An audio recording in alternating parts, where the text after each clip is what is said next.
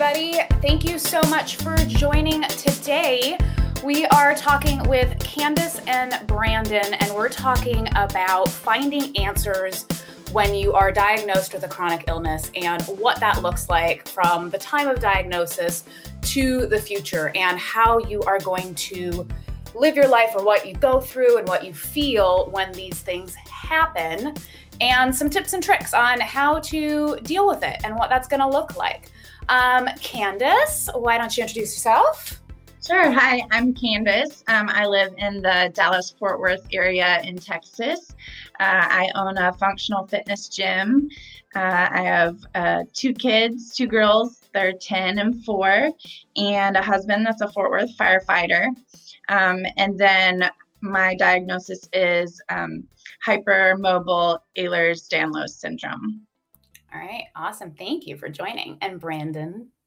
Hi, my name is Brandon Mao, and I live in Southern California. Was diagnosed as a type 1 diabetic at the age of 3, and have had a kidney removed and a pancreas-only transplant a year and 4 months ago. And Brandon, you have such an amazing story, and we'll get into all of that too, but thank you so much for joining. So what I kind of want to start with is just a little bit of background. So Candace, I'm going to start with you because I know a lot of people may not know what hypermobile Ehlers-Danlos syndrome. I always have to slow down as I'm talking. Same. What that is. So why don't you explain a little bit about what that is?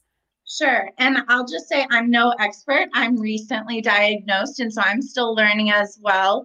But basically, my body produces faulty collagen, so that affects all of my connective tissues, my muscles, ligaments, tendons, joints, can affect, organs, all of that. So basically, my joints can dislocate, partially dislocate, hyperextend, just kind of when they want to. So it's characterized with a lot of joint pain, chronic fatigue, and just really flexible joints. And how did they diagnose that? Well, long process, and I know we'll go into that later, right? But basically, they can do genetic testing as well as some clinical tests, checking your joints, the mobility that you have in various joints, your elbows, your knees, your fingers, things like that. Wow. It's so interesting, hearing your story, and especially you being an athlete, and we'll get into that even more, but it's just Sure. So crazy to me. And then Brandon, why don't you tell a little bit about your diabetes history, and then what led to the kidney stuff, and then the pancreas? Sure, I'll make it quick. So at the age of 3, I was diagnosed as a type 1 diabetic. I don't even really remember much about it. So I didn't know a life without being a diabetic. Mm-hmm. And then at the age of 31, I started having this terrible pain in my side. And it turned out that it was 2 kidney stones the size of my thumbnail that were lodged in my kidney, causing damage that had been probably forming for its entire life. And so they were moving around and causing damage. And I was septic. And so went to the hospital, did emergency surgery, and the kidney just never recovered. And so they did 6 more surgeries and then finally removed the kidney because it never recovered. And it kind of, because insulin is processed through the kidneys, and being septic so many times, it set my body in chaos. And then my body could no longer process insulin and break down food correctly and attach it. And so I then became a brittle, hypoglycemic, unaware diabetic, meaning no matter what I did, I had no control over diabetes, no matter what I ate, no matter what insulin I took. And the only treatment, after trying every option that is out there to help control hypoglycemia, and that's when your blood sugar crashes so low that you die. After being pronounced dead twice and resuscitated in some way, they decided that a pancreas-only transplant was the only way to keep me alive, and I was able to get one, and it has been successful thus far, and that was kind of my medical journey. Wow. And just for people who don't know, what's the difference between a type 1 and a type 2 diabetic? So a type 1 is when your pancreas does not create insulin at all, meaning when you eat food, your body has to create insulin to distribute the sugars amongst the body. And when you're a type 1, you have to supplement that function of the pancreas with insulin. Type 2 diabetes means that your pancreas produces insulin, just not enough. And so you can modify diet and take other medications outside of insulin to boost your pancreas to make enough insulin. Wow. And just so people know, both type 1 and type 2 can end in kidney failure and needing a pancreas transplant, right? Yep. Yeah. So they're both outcomes of those or complications of those. But for you, it was being type 1. Now, I'm curious for each of you, what was your diagnosis process? So Candace, like, you're an athlete, you own a gym, you're competitive. Like, what happened? I'll try to, make a long story short, but basically ever since I was in high school, I've experienced pain that couldn't really be explained. I did have scoliosis, which is a comorbidity of EDS, but my scoliosis was very mild. I had friends that had it a lot worse, that had to wear braces and have surgery. Mine wasn't really that bad. And so my pain, it was kind of hard to explain by the scoliosis, but we chalked it up to that. And then after I had my second child, I think is when I got much worse. In my mind, it might have had something to do with, your body produces more of the hormone relaxin when you're pregnant to help you kind of your joints to be more mobile. I was already hypermobile to begin with. And so after I had Bindi, who's 4 years old, it's kind of been a downhill process. My background is in CrossFit. So I'm doing really high impact workouts, and I would have pain. Usually I could take a few days off and get back to working out. And I would just go to the chiropractor, get adjusted or get a cortisone shot or whatever. So, then once I started to do competitive weightlifting, Olympic weightlifting, which is the snatch and the clean and jerk, if you've ever watched weightlifting in the Olympics, that's when I started to move a lot bigger weight and my joints were under a lot more stress, a lot more often. And that's when I started to really have the debilitating pain where I wasn't able to walk after super heavy days, and the fatigue was really catching up with me.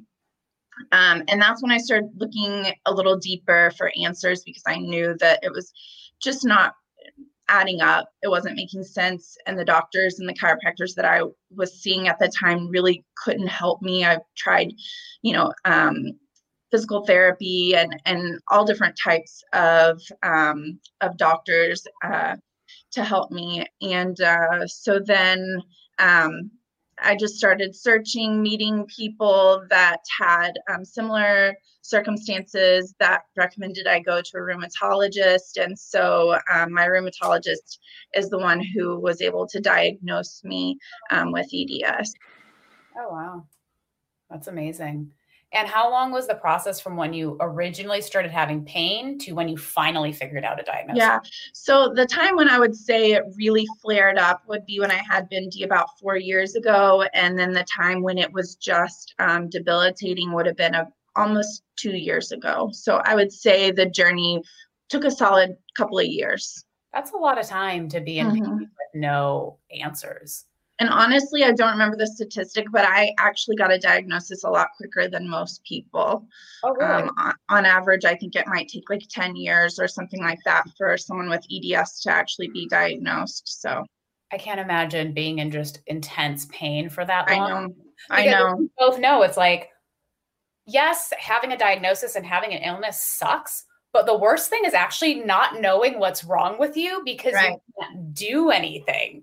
You don't have a course of action. So I'm happy you were able to get that diagnosis. Me too. You have some options in front of you now. Yes. And then Brandon, what did that process look like for you for figuring out your diagnosis of everything? And because you were a controlled diabetic too. Yeah. So I'll just refer to the transplant because that's like the biggest thing. And all the information regarding that happened after all the kidney stuff, which was all related back to the kidney stone that I waited too long to go to the hospital to take care of. And so when my blood sugar started diving, which what that means is I would eat food and then come and then watch TV or go on a walk. Or if I were to be sitting here in this interview right now, everything would be completely normal. And in about 30 seconds, I would just fall over and pass out. And that's not normal. That is not something that a regular diabetic goes through. And from someone for having it for 31 years, all of a sudden going from never facing that to facing it on a daily basis, I was like, what is going on? So I went to my regular endocrinologist, and their advice was for me just to eat a graham cracker before bed, and that would solve all of my problems. And that didn't work. And so I immediately went back and I was like, this isn't working. What else can we do? And so like we tried to put me on such a low dose of insulin that my blood sugar would only have to stay high, and that didn't work. And then we went and did testing, and we were finding out that my body wasn't breaking down food correctly and that I had insulin antibodies. And so my body was holding on to insulin and not processing it as it should. And so things were hitting me way harder. And then that was kind of like the end of what the doctor could do for me. She was like, I don't know what else to do. So I went to another doctor, and then they didn't do anything. And so after about 8 doctor's appointments, I finally walked in and to a doctor, and it was the first time of me ever being there, but all my records had been sent over. And she said to me, she walked in, sat down, and she just said, I've seen a couple patients like you. You have hypoglycemic, unaware, and you're brittle diabetic. And with those things, the only treatment is the pancreas only transplant. And so that was a whole journey in and of itself. So that was about a 1.5-year process of me figuring that out. And in that 1.5-year process, I died twice. I couldn't figure out what was going on. I no longer could work because one, low blood sugar, it takes all the energy out of you and completely shuts down your brain. And then your body has to restart. And that takes a lot of energy and effort, and to be able to do multiple things at once, it's impossible. So from this happy, healthy life to this completely detrimental life, and I was determined to find answers. And it took me about 1.5 years to really know what was going on. Jeez. See, like, and for people who don't know, by the way, I have a kidney transplant, and the kidney issues. I had my issues getting diagnosed when I was a child, and when I was finally diagnosed from then on, that was pretty straightforward as far as that, because that's something you can test for pretty easily. Although a lot of people who have kidney issues don't know until it's way too late. For me, it's my gut issues that I've had to really go after and figure out for myself, where doctors couldn't help me. But even with that, yes, food can be frustrating, but it's not the same as being in intense pain and dying and passing out and all of that. So like, for both of you, what did that feel like during those years where you didn't have a clear answer, where you didn't have a clear path? What did that feel like for you? For me, it was just hopeless. I didn't really know what to do because everything seemed so, inexplicable. So, I mean, I was just really not sure where to go from there. Yeah. And this was post-pregnancy, right? Yes. So you also had a little one to think of and everything too, and you have your gym. And so it's not like you can just you're in an office or sitting home, you're super physical. Right. And the stress, obviously stress can make it, kind of flare up or whatever with, any sort of autoimmune type disease. And so I was just the stress of owning a gym and raising 2 kids, a lot of time by myself when my husband's on duty, it just made it worse. So I was just in a constant state of turmoil. Yeah. Wow. And Brandon, what about for you? Yeah, for me, it was really so my whole life, everything was well controlled. I took care of it. If there was a problem, I would solve it and find the solution, and everything would be good. And this was one of those things where you hit a roadblock, and it was like, I can't find an answer. I can't find a way around this. I don't know what to do. So you kind of, in your head, you go through this element of, well, what is going on? What am I doing wrong? Who can I go for help? Nobody's able to help me. Started going online and searching and just feeling very lost because your body's betraying you and you can't find answers and you can't do anything about it. Mm-hmm. And so that's kind of like where I was with my mindset and feelings with all of that. It was just confusion and feeling lost and just not really knowing what to do or what path to take, because it almost like it didn't exist because there weren't enough people who have gone through what I did for information to be available. Right. Yeah, that's true. And for me, I feel like it was the opposite. My symptoms were so just like generalized that so many people had gone through situations similar that it was hard to find a diagnosis, because chronic pain and chronic fatigue could be a million different things. You know what I mean? So like it was almost the exact opposite, but still equally as confusing and hard to pin down an answer. So then you guys have totally opposite like aspects of this. So what do you guys think is the best way, or what works for you to try to filter out through all this stuff of like, you know, for you there's so many people with similar symptoms. Brandon, there's so few people with those symptoms, so people are confused. How do you get from two totally different points that both seem kind of like lost and like there's no answer to finding an answer? Oh, I can go first. I have a lot on this because I searched for answers forever. So for me, I am a problem solver. Like that is my life. And if there is an issue, I will find out what is the cause and what is the solution. And I was like determined. So I made appointments with every single doctor I could. I researched everything I could, talked to everyone that I could, and it really led to all dead ends. But that was kind of like my go-get attitude of, I don't care what it takes, I'm going to find the answer. Okay. So I went to like holistic healers. I went to medical gurus. I tried Eastern medicine. I tried all different medical organizations, the ones that will find the answer and they'll never charge you. I went to all of them. And at the end of the day, it was just kind of like, we just don't know what's going on with you. And it wasn't until I went to that one doctor that gave me the clear answer. And it was like an actual answer with the solution. Well, all the other ones were like, try this, try that, maybe this, it could be that. And so that is kind of what I was able to do to finally do it. So it was kind of me taking the proactive approach and being a self-advocate and just be willing to make the appointment, go to them. You know, even if they took me 6 months to get into it, I made the appointment and I showed up no matter what I felt like, because I knew that was the only way I would get anywhere.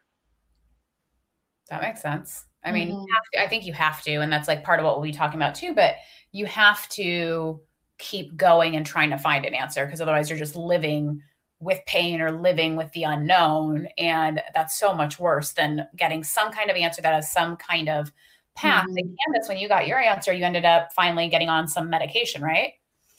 Yeah, I did. And so I just was persistent, like Brandon said, you know, making appointments and trying a lot of different things. And, you know, I just feel really blessed that I was able to find a doctor that knew what to do with me. Like, you know, like he said, that had an answer for me. And so in a lot of ways, I don't know if you want to say lucked out, but I was persistent and I finally found someone that could help me. So now, when you both found your doctors who finally diagnosed you, how much were they able to guide you on the process forward versus how much did you still have to research and find answers and do all of that stuff? I would say that my doctor, I really like him. I think he really cares about his patients. And he did show me a book. I took a picture of a book that he told me to go buy and to read it. But I feel like his knowledge is limited. And so I just had to go find answers for myself. And for me, a lot of that I did through support groups, which I've also learned a lot of other lessons in those support groups. But but it was good to be able to speak with people that were going through similar things as I was, because I could ask questions and get different experiences from different people. So I think that although my doctor cares a lot, most of the information that I have about EDS has been through other people that have it. That makes sense. I find that to be true a lot. What about for you, Brandon? Yeah, for me, it was kind of after I was given that information about needing the transplant, it was here's a referral and good luck because they're not my diabetic doctor, my endocrinologist is not a surgeon. And I needed to go to a surgery center, a transplant center to get that information. And so the first one denied me. The second one denied me because I only had one kidney and I was very high risk because of my low blood sugars. So and I also, the insurance didn't cover my transplant. So because I didn't have the cash just on hand up front, it was an immediate denial because I was too high risk. So for me, I didn't get any help from the medical professionals in terms of what to do, how to pursue it, the answers that I needed. It was, they agreed I needed the transplant, but they didn't give me steps or anything to do on how to get there until I finally got to a third hospital that sat me down and we talked about it and I asked a million questions and it was, I connected with somebody and they saw exactly where I was coming from. And they were like, here's the deal. If you can do this, then this is what we can do for you. And that's kind of what it came down to. So like, if I were to give it a percentage, it was 99% of me seeking out answers and 1% of them providing the space and a little bit of information for me when I needed it. I think that's super accurate for a lot of things. And I don't think, and this will kind of go into our next question, like for me personally, I don't think it's necessarily the doctor's fault always either, because I think what happens so much from what I hear from people and what I see in some of these chat groups and just in general is that a lot of patients just want the easy fix, the pill, or whatever that thing is, versus like, there's going to be some work, there's going to be some effort. You have to do some work, change your lifestyle, do this and that, test some things out, maybe test out different medications, whatever it is. And then doctors have to deal with liability issues and all these other things. So I feel like they're kind of limited in some ways. And that's why it's so important for the patient to be like, let me do the research. Let me look, let me come to the doctor with questions and all of that. What do you guys feel like that's like, or what's your experience with that? Well, in my situation, you know, the course of action could have been different depending on the patient. Not everyone with EDS needs the same thing.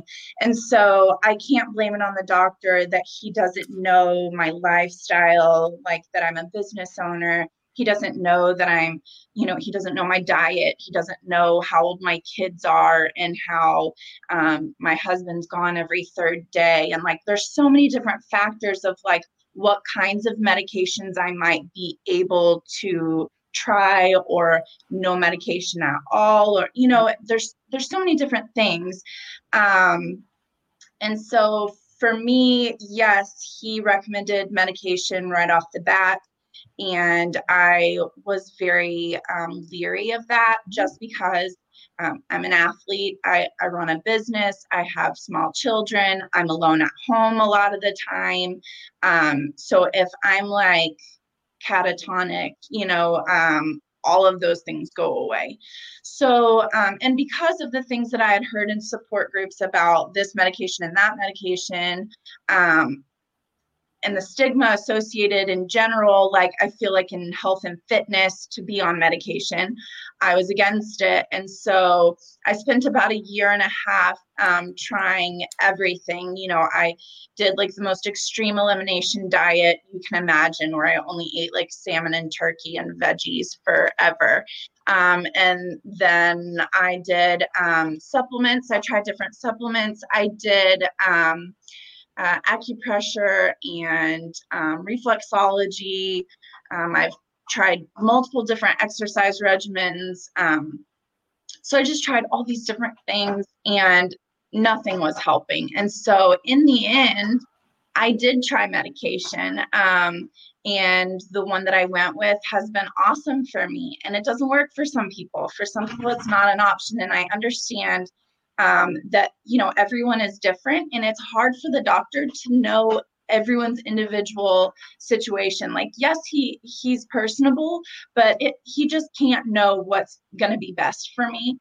So I would say that in his defense, I think the best thing that he did for me was just say, like, we're going to start you on a low dose. Please trust me that if you decide this isn't for you, that I'm going to take you off of it and we're going to try something else. And, you know, one of the scary things about, for me, trying medication is like the side effects. You can find like any side effect under the sun. I mean, exact opposites. And one of the side effects for one of the medications that I'm on can be like irrational beliefs that cannot be changed with facts. And I'm like, what? So if I'm crazy, like, how do I know I don't need to be on this medication anymore? He's like, I promise I'm not going to let you go crazy. And so anyway, my doctor has been great, but you know, he just can't know everyone's individual situation. And so for me, it was just figuring it out on my own. And I'm proud of myself for trying to find something other than medication, just because it was important to me at the time. But I'm also proud of myself for getting over it and moving on and doing what's best for me and for my health and my family and my business. So I love that so much because it's everything. Like, I think it's everything we should be doing as patients and as individuals, because the reality is, I mean, we're all about the same age, but like a lot of people may be, you know, healthy into their 30s or whatever, but then it's their 40s, 50s, 60s, 70s, something happens. The same thing is true regardless of the age that you are. And so being willing to look for those things and be like, I know what I want to do with my body. I know what feels right for my body. So I'm not willing to try this, but you didn't totally disregard it either. It was like on the back burner and you're like, I'm going to try these things. And then when I'm exhausted that, I'll come to this, which is great because you know that this is now the best option for you. It's not like you went straight to it. And then like, well, what if though? Like, what if this other stuff? And so that's so cool. Thank you. Yeah. Brandon, what about you? So I'm not here to shit on the medical community. I'm just here to give my opinion on what I've experienced. Yeah. And I agree.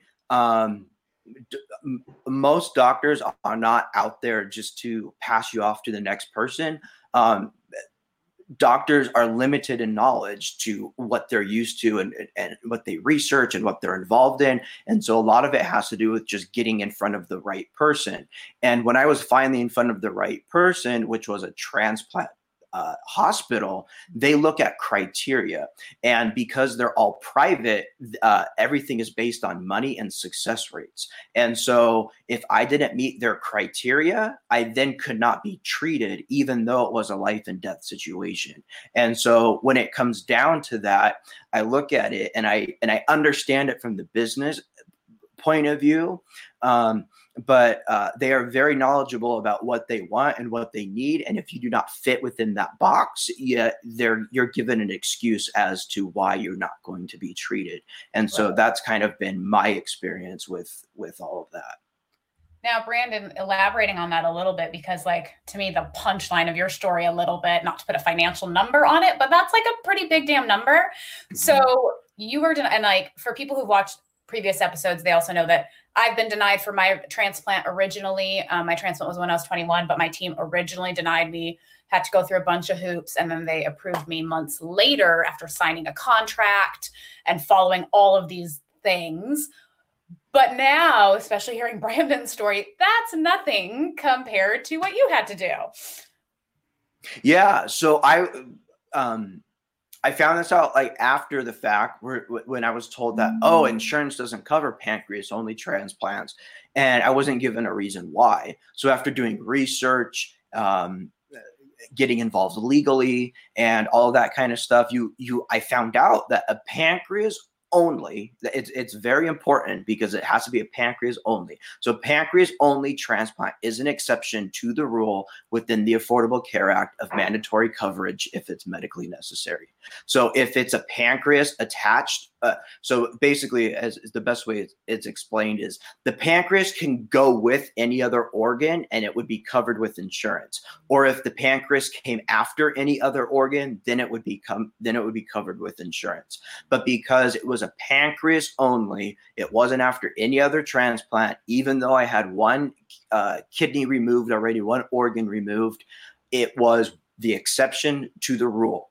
Therefore, insurance companies aren't going to cover it because they're a business. And if it's something they don't have to do, why are they going to do it? So I fought them, I appealed, I sued, and I got a letter in the mail. And it said, while we agree this transplant is medically necessary for you to live, it is not covered because it's an exception in the Affordable Care Act. So it's like, well, what do you, where do you start thinking about getting $250,000? I don't come from wealth. I don't just have a bank account full of money.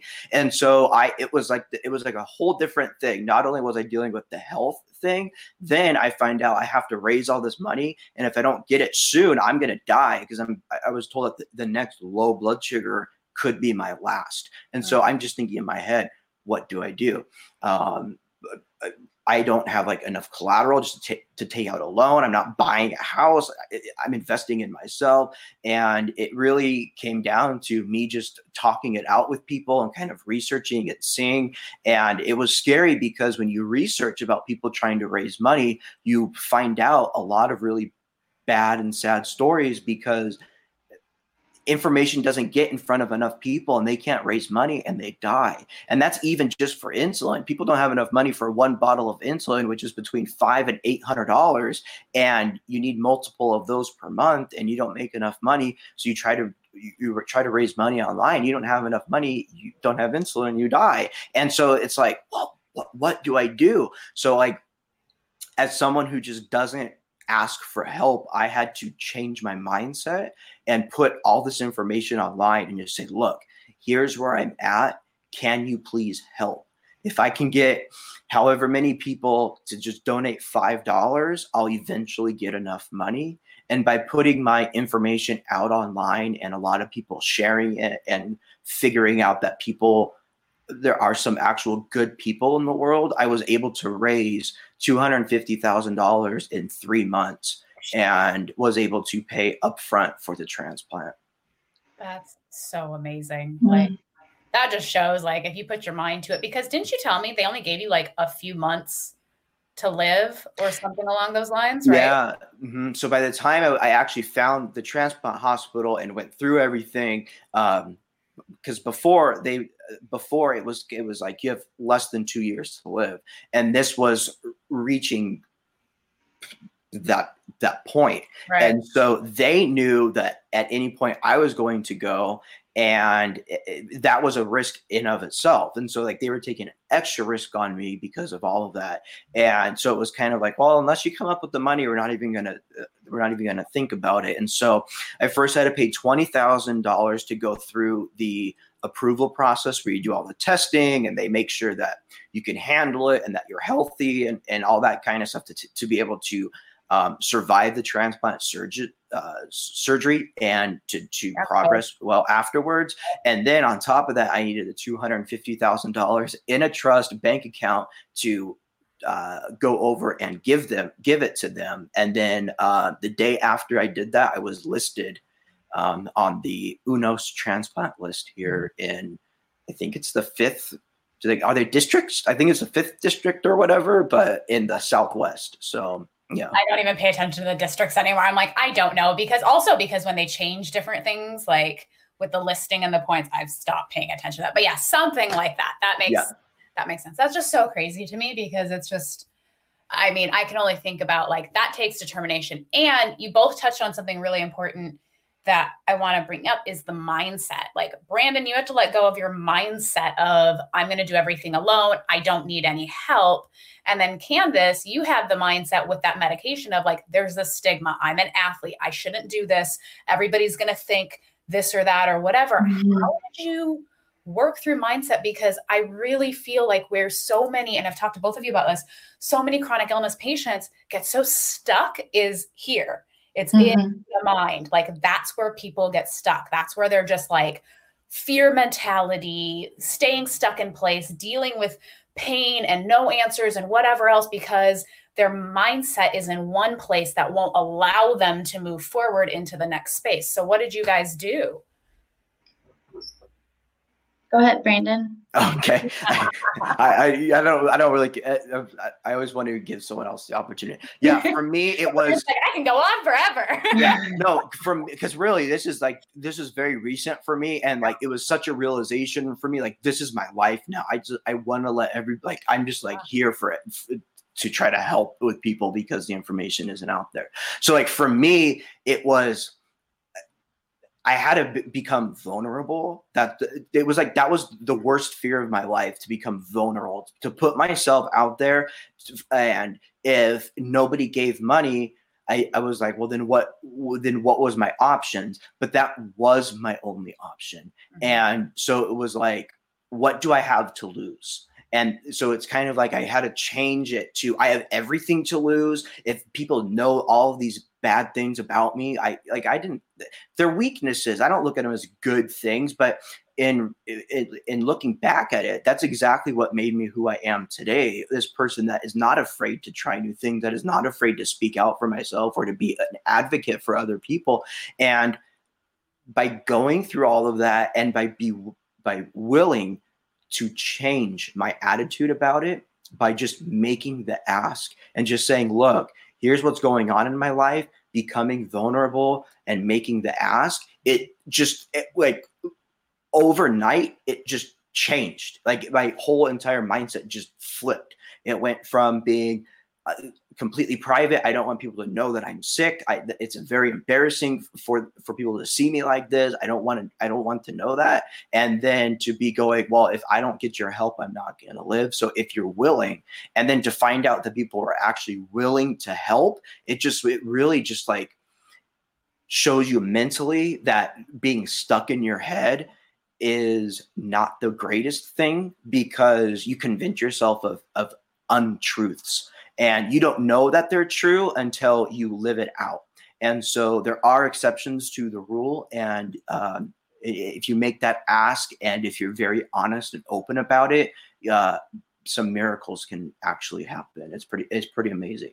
That's so cool. Vulnerability is such a tough, I mean, I know for me, like that is so tough. Like being willing to be vulnerable, like it's hard to be vulnerable with your friends, let alone complete strangers out in the world, on the internet. People are mean on the internet. Like even in these support groups, we've all talked about it. Like there are some nasty, there's some good people, obviously. And an example is, people who supported, but it is such a mental thing to be willing to be like, I'm going to put myself out there. I need this. I have to take this chance, and come what may, this is my next step. And that vulnerability is very true. And I really think that being willing to be vulnerable, I mean, you've even told me like how many people, I found you on Instagram. I found you both on Instagram, but how many people have now reached out to you on Instagram asking you questions. So you being vulnerable and putting your story out there has now opened this space where people who have been in similar situations to you can come and find answers probably quicker than you were able to find answers. And you're now creating that just from that step of you being vulnerable. And that's so cool.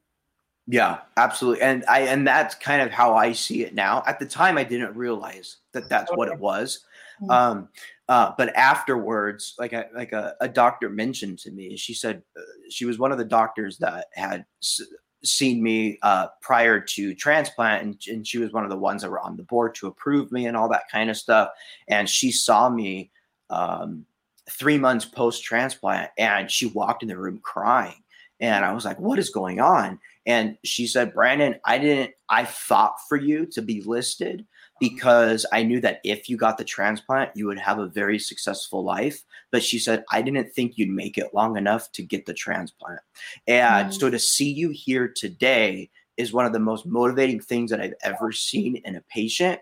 And whatever you did to get through that, you need to share with people. And that really resonated with me because there was so little information online and stuff like that I thought, you know what? I've been given a second chance at life.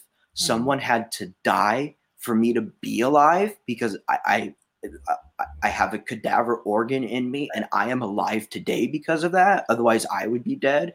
And so I feel like my way of giving back to the world and to make it a better place is to be able to be an advocate and to provide information and educate people on everything that I've been through. So if they're in any similar situation, that at least you can learn from what I went through. I don't have all the answers, but you can at least see what I tried and see if it works for you. And so really, that's what put me in that situation. That's so true. I'm so happy you're doing that. And Candace, what about for you? So for me, I had come to a really low point mentally. You know, chronic pain and fatigue can really wear down your mental state. So the pain was keeping me up at night. I was not sleeping and I was really at my wit's end.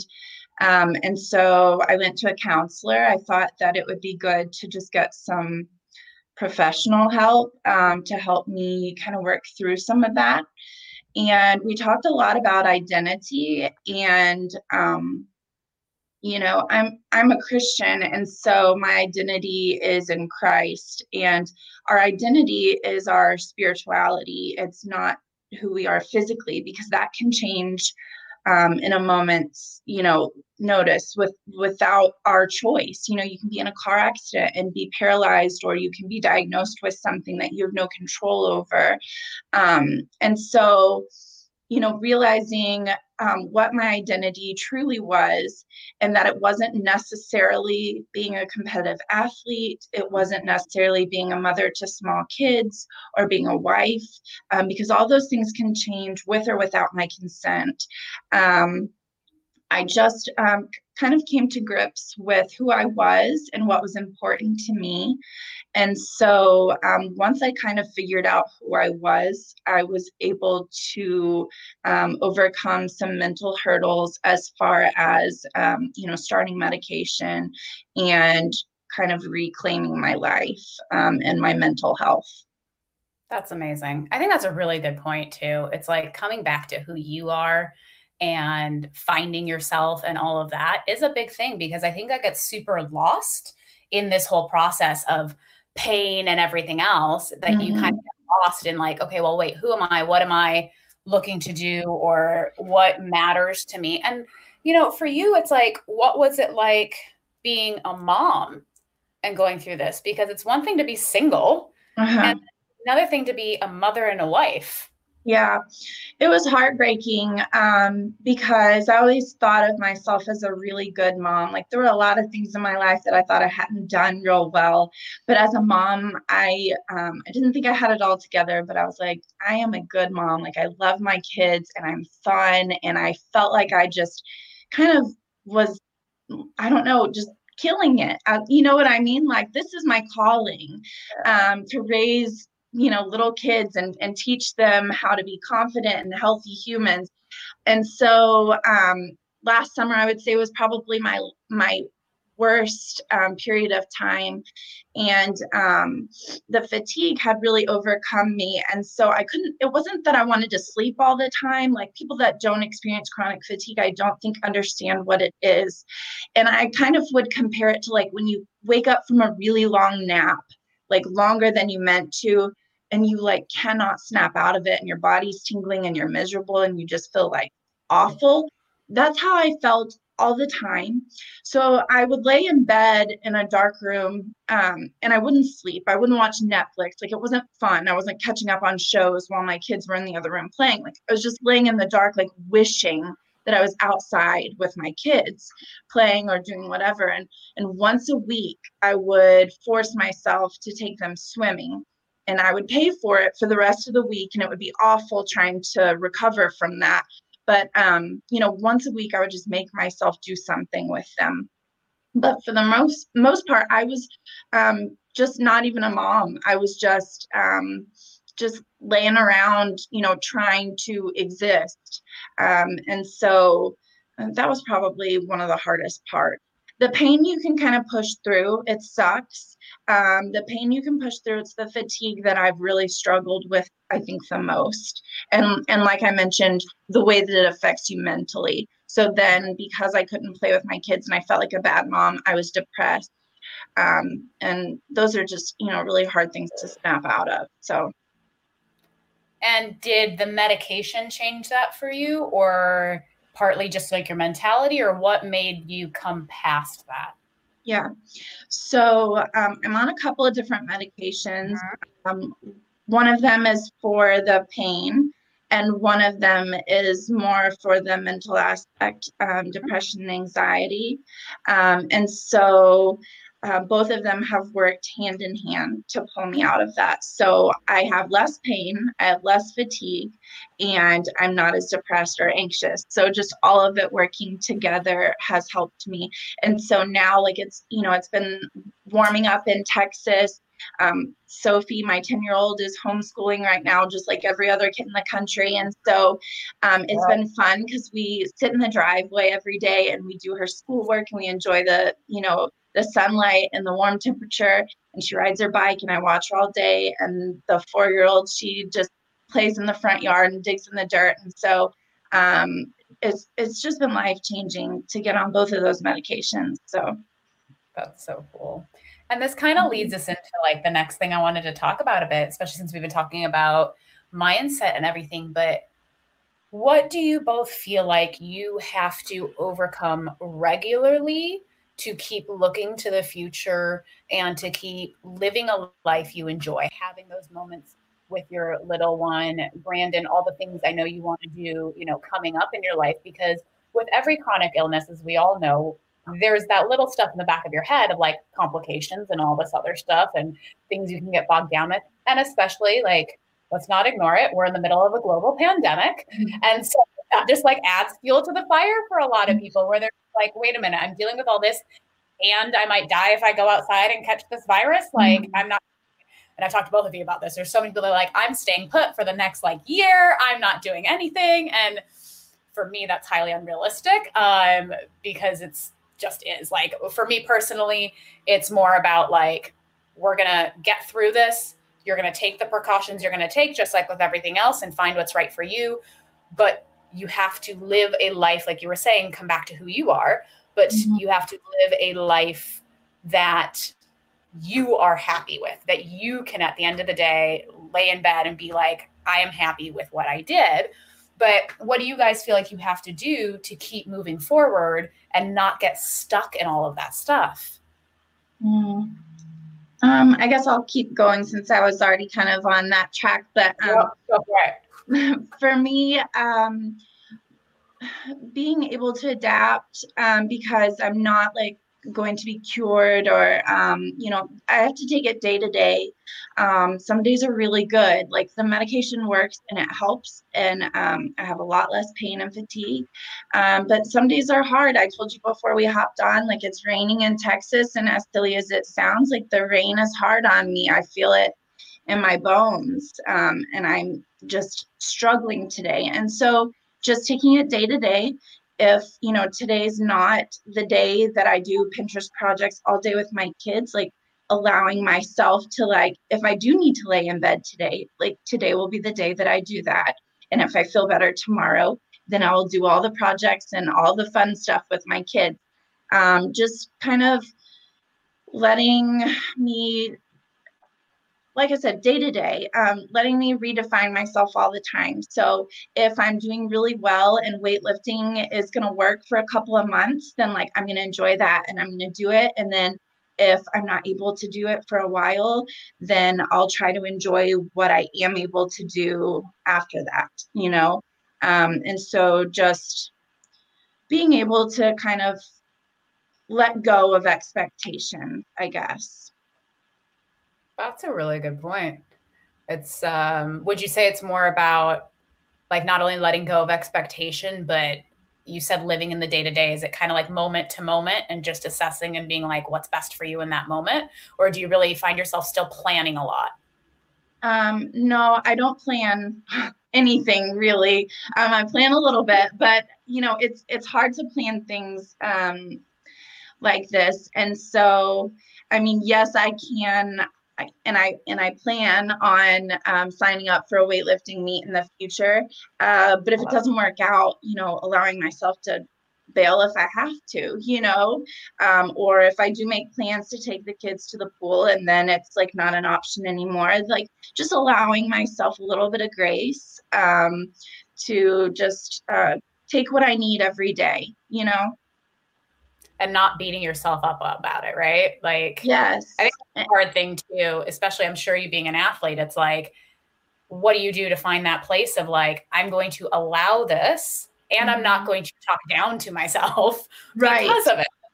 Yeah. And in counseling, I've talked a lot about like the script that people expect you to follow. So it's not just necessarily my expectations for myself, which is part of it, but also what people expect of you, what people expect a mother to do or expect a gym owner or a weightlifter to do. I have to let go of all of those, just like I let go of, a fitness professional maybe shouldn't be on medication or whatever kind of stigmas or expectations there are, just letting go of all of that and being who I need to be day to day.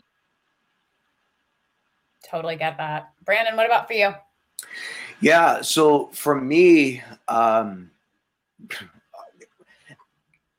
see every day as a victory because to me, it's a gift, and whatever I'm able to accomplish every day is what I was able to do. And I try to live it to the fullest, not to be like cliche, but right now, my type 1 diabetes is on pause. While I do not have to take insulin, I still have over 30 years of a chronic illness that has affected my body, and I'm dealing with all of those effects. My kidney is in stage 3 kidney disease. That will not improve, and it might get worse, and I might need a kidney in the future. If my transplant fails, I will die. And so those are just thoughts that I have to overcome. And then not to mention all the medication and the side effects from the medication every single day, having a compromised immune system to the point that I do, where it's essentially non-existent. If I get sick, that can mean death. And so there's a lot of things that I just have to take into consideration.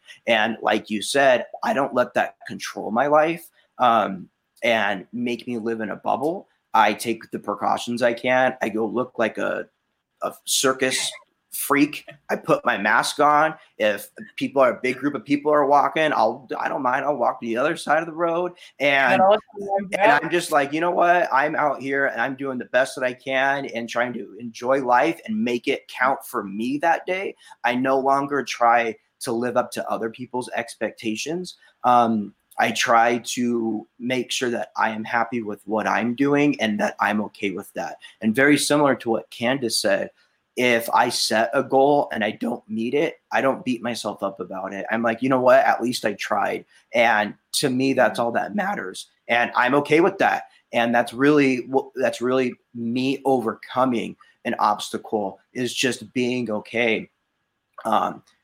At least setting a goal and trying to get to it. And it doesn't mean that I absolutely have to meet them, but at least I'm working towards something. I'm not just at this state of just, oh, okay, life just resumes as normal. It's no, currently I'm on borrowed time and there's a lot of risks and things to overcome with that doesn't stop me from trying to live a life. And so I try to enjoy it. And I really am on borrowed time. It doesn't mean I'm going and doing crazy things, but even being able to come and do this, a year and a half ago would have been impossible. And today I'm here doing that. I see that as like a huge victory and something that has been overcome. And I just think that it's all with the mindset. And if you're able to put that in the right perspective, it's amazing what you can accomplish and be okay with, because the smallest things end up being the biggest victories.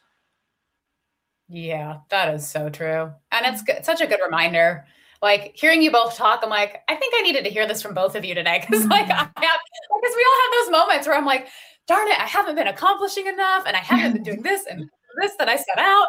And then it's like, okay, chill out. Like there's time, you have to give yourself that space. And we all get caught up in that. Like I'm 13 years post-transplant and I still like, you go back and forth between all of it. And you both are so right. It is so important to give yourself that space and count those small victories as you move forward. And then so wrapping it back around a little bit, do you feel that both of your abilities to be present, to be in this moment and to look to the future is somewhat tied in to your ability to be an advocate for yourself and that you did take charge and that like those mentalities line up at all?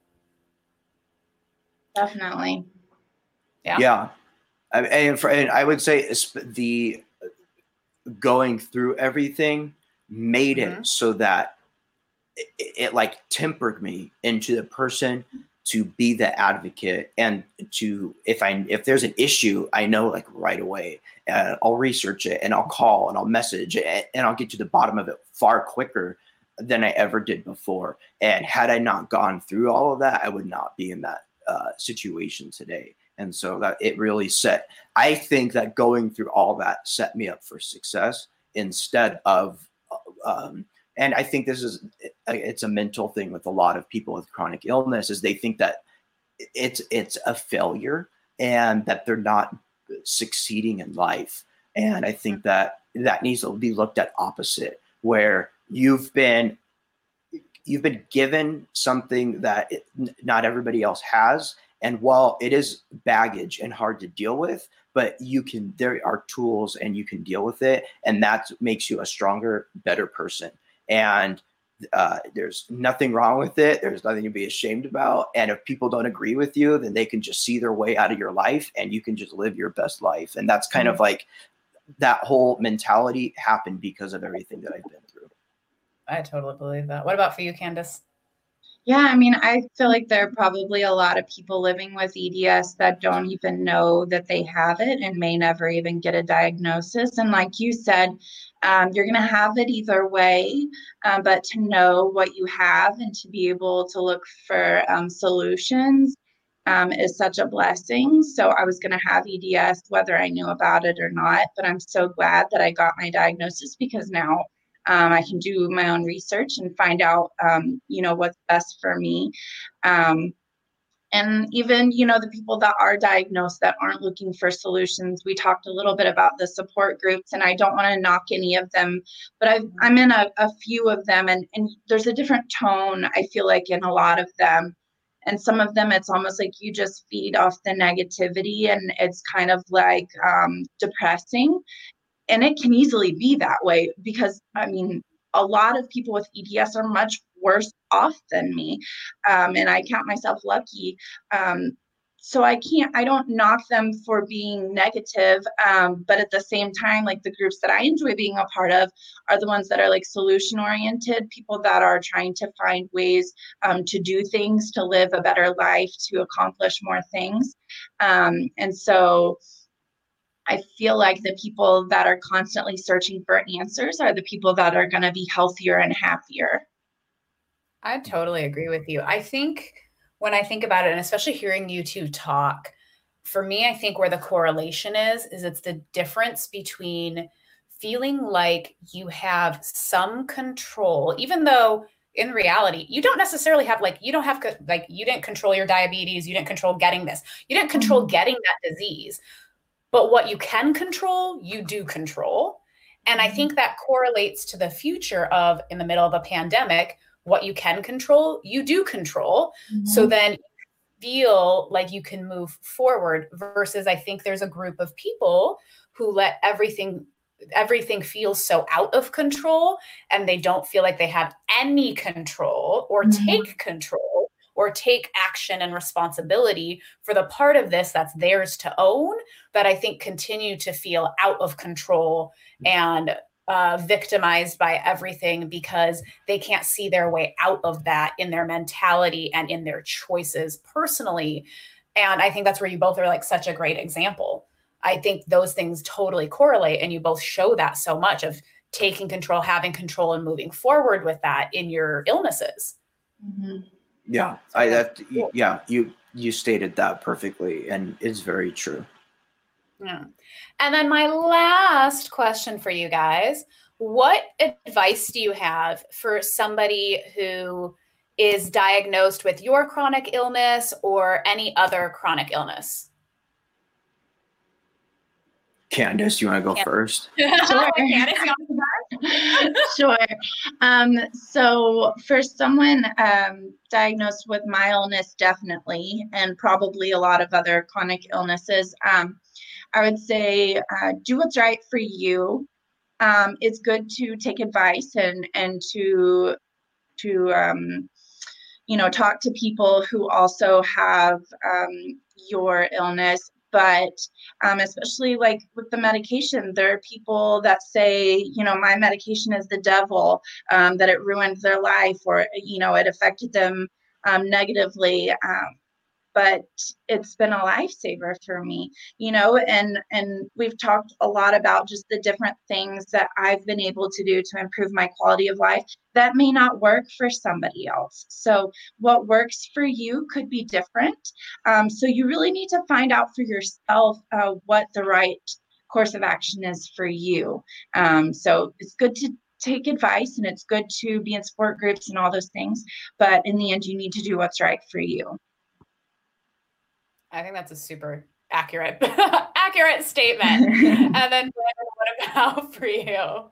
Oh, yeah. So I'll speak more to like diabetics and the transplant situation, and then also any chronic illness kind of falls into that. But for me, the advice that I would give is to always try to take the best care of yourself. It's not always the easiest, and it requires a lot of effort, but the whole eating right thing and following up with doctors and just doing the right thing ends up allowing you to have the best quality of life in the long run. And so if you invest early on, you get to have the best quality of life in the long run. And then the other thing is to always research and to be a self-advocate, because if you don't tell your doctor everything, and if you don't really know like what's going on, and you don't look for answers, then it's just going to get worse and worse and worse. So we have the internet, which has a lot of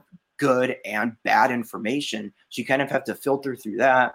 And then if you're honest with your doctor and saying, hey, here's everything that's going on, and if they can help you, great. And if they can't, then there's another doctor down the road that you can always go and see and get another advice from. And I learned the most from I would offer the most advice from what I learned is that don't be afraid to go search for second opinions. Don't be afraid to speak up for yourself and be that self-advocate, because that's the only way you're going to get better, is by knowing what's going on and by getting the right medication to take care of yourself. And so that all kind of falls in together. That's so true. You guys are such great examples of it. And I'm so happy you're both able to join me today, because as you both know, like that's what all of this is about to me. And it seems like a lot for both of you too, is patients need to be empowered to find answers and to be active in their own choices, and finding those answers and knowing, you're going to feel overwhelmed. You're going to go through these emotions. All that stuff is very real and very true.